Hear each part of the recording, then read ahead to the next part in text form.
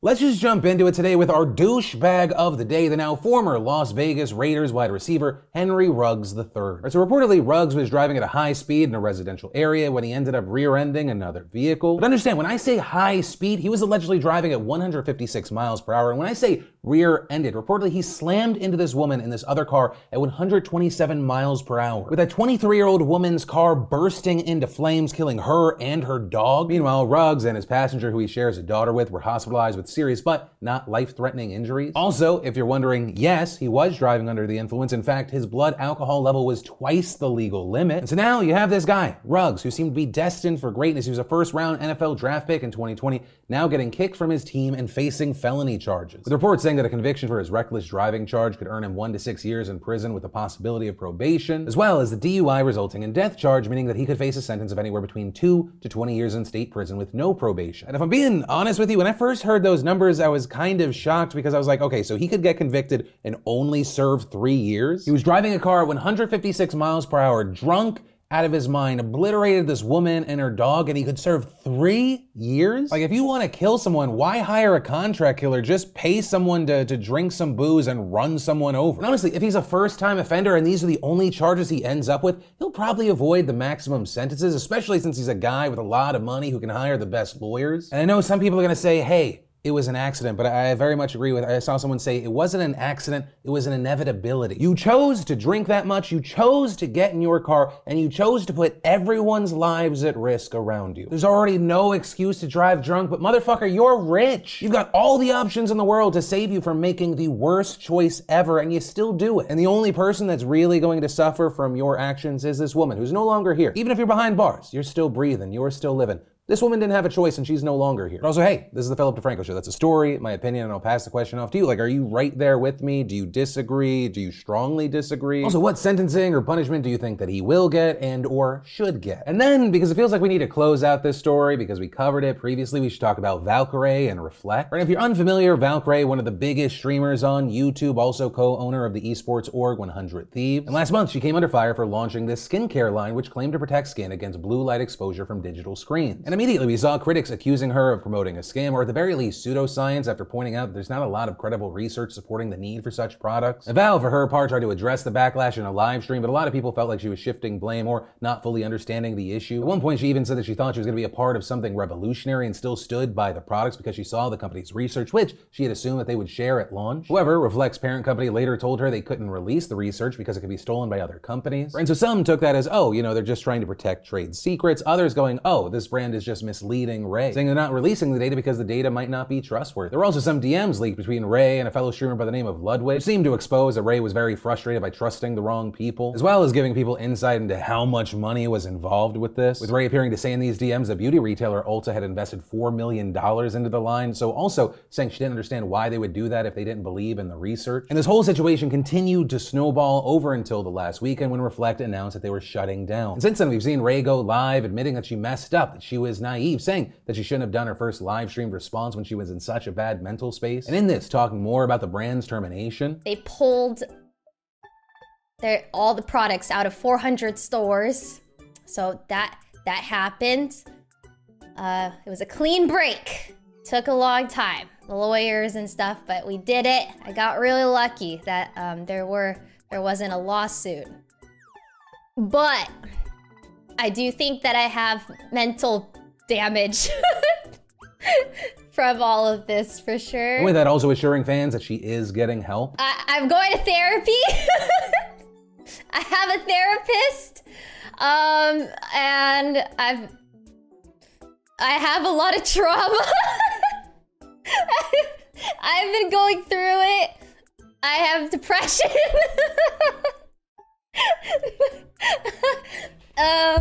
But yeah,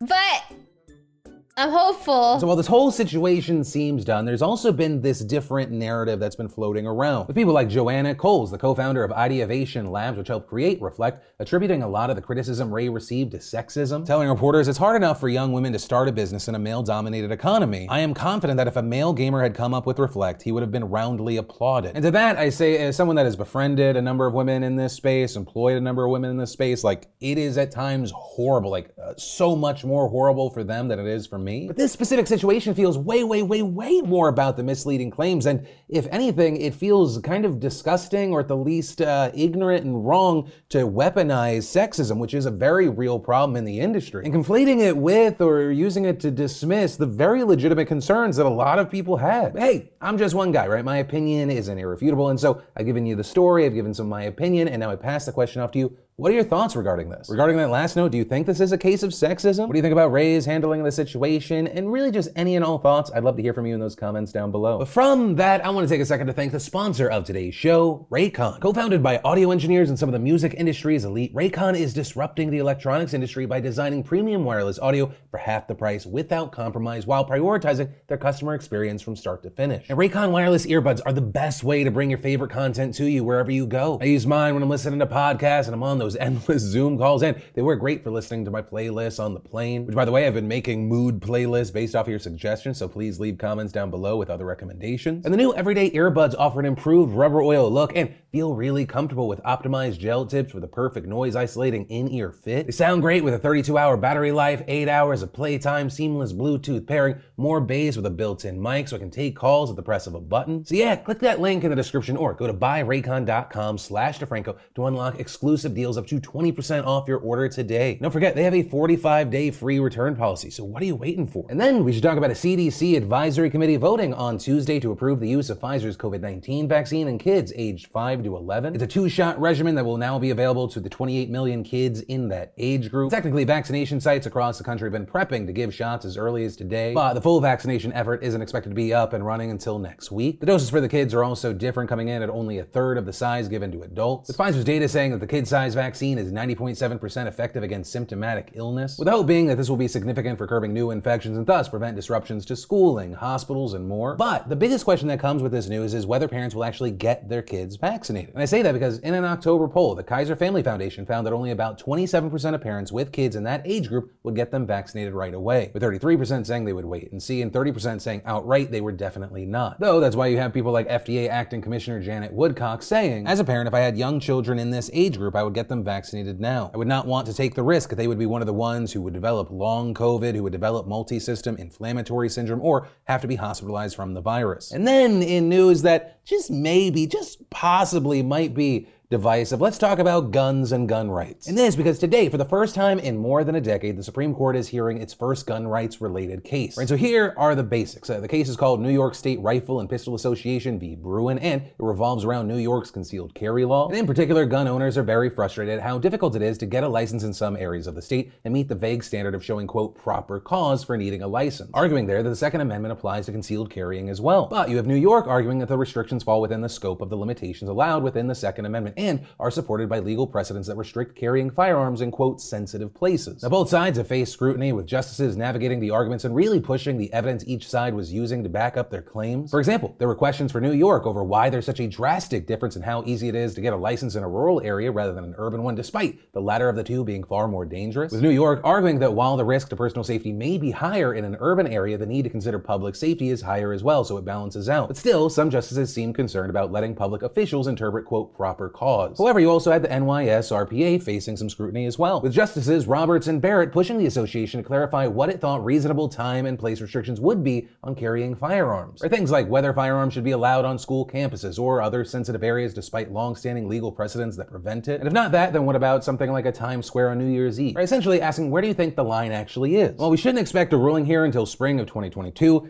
what happens here is going to have massive implications. For concealed carry could become far more common in the few places of the country that don't allow it, or if it goes the other way, it could embolden states who want stricter regulations to feel like, hey, we can do this without the constant legal battles. But for now, they'll do their talky talk thing and we'll do our wait and see thing. And then we should definitely talk about yesterday's elections, because top level here, if you are a Democrat, you should be very, very concerned going into 2022 and 2024. And if you are a Republican, I imagine you are over the moon right now. Or the Dems need to learn as much as they can from these losses here, or they're going to be doomed to repeat them. Right? I'm saying that in part, of course, because of Virginia, where Republican Glenn Youngkin beat Democrat Terry McAuliffe, with Youngkin bringing in nearly 51% of the vote compared to McAuliffe's nearly 49%. And while that's only a 2-point difference, reminder, Biden in 2020 won the state by 10 points. One of the things here is that, yes, while this is the first time a Republican has won a statewide race in Virginia since 2009, Youngkin was not the only one, with Republicans also managing to secure the lieutenant governor and likely the attorney general seats from Democrats. That was very much the theme of the night, right? You have Republicans also expected to regain control of Virginia's House, with every single county in the state shifting more Republican, even the counties that McAuliffe won. And of course, it wasn't only in Virginia. If you look to New Jersey, there was a very, very tight race. It was not expected to be so, with incumbent Democratic Governor Phil Murphy currently having the lead as of recording this, with 89% of the votes counted, only leading by less than a percentage point. Though there is still a lot of mail-in ballots that need to be counted, and those usually tend to lean Democrat, so it is possible the lead could grow. But very important, for most Democrats, New Jersey didn't seem like a fight. This is a state that Biden won last year by 16 points. Also of note, outside of the gubernatorial races, residents in Minneapolis voted down a major police reform measure. As I mentioned, yesterday, had this passed, it would have dissolved the city's police department in favor of a Department of Public Safety overseen by City Council. Though, to be clear, the department would have still had police, it just would have scrapped a requirement for employing a minimum number of officers. However, that doesn't matter because it's not happening, because 56% of residents said no to that proposal. Though that doesn't appear that they want no action. It appears that most people in Minneapolis seem to agree that the current way that the city's police department operates does need to change, but this specific change was not the answer. Right? And the vote here actually kind of ties back to the gubernatorial races, because right now you have a lot of Democrats going, okay, what can we learn from this? Why did we lose? And there's potentially a number of reasons. One, it's possible that some Democrats and largely independents are seeing the Democrat Party go far too left in their minds. Two, it could be the fact that Trump was not on the ticket. I know a lot of people who voted in 2020 not because they liked Biden, but because they hated Trump so much. And or three, Republicans are just so much better at the culture war stuff. Like in Virginia specifically, there's been a lot of focus on schools, whether it be over CRT or vaccine or mask mandates. And at one point during a debate, McAuliffe said, I don't think parents should be telling schools what they should teach. And man, it seems like he got hammered for that. With exit polling in Virginia asking the question, how much say should parents have in curriculum? Finding an overwhelming majority of both Republicans and Democrats saying a lot/some. And then finally, four, you have a lot of people pointing to Biden himself and his approval numbers, with places like Axios noting Biden's approval at 42% is the lowest for any president in October of their first year, going back to Dwight Eisenhower in 1953,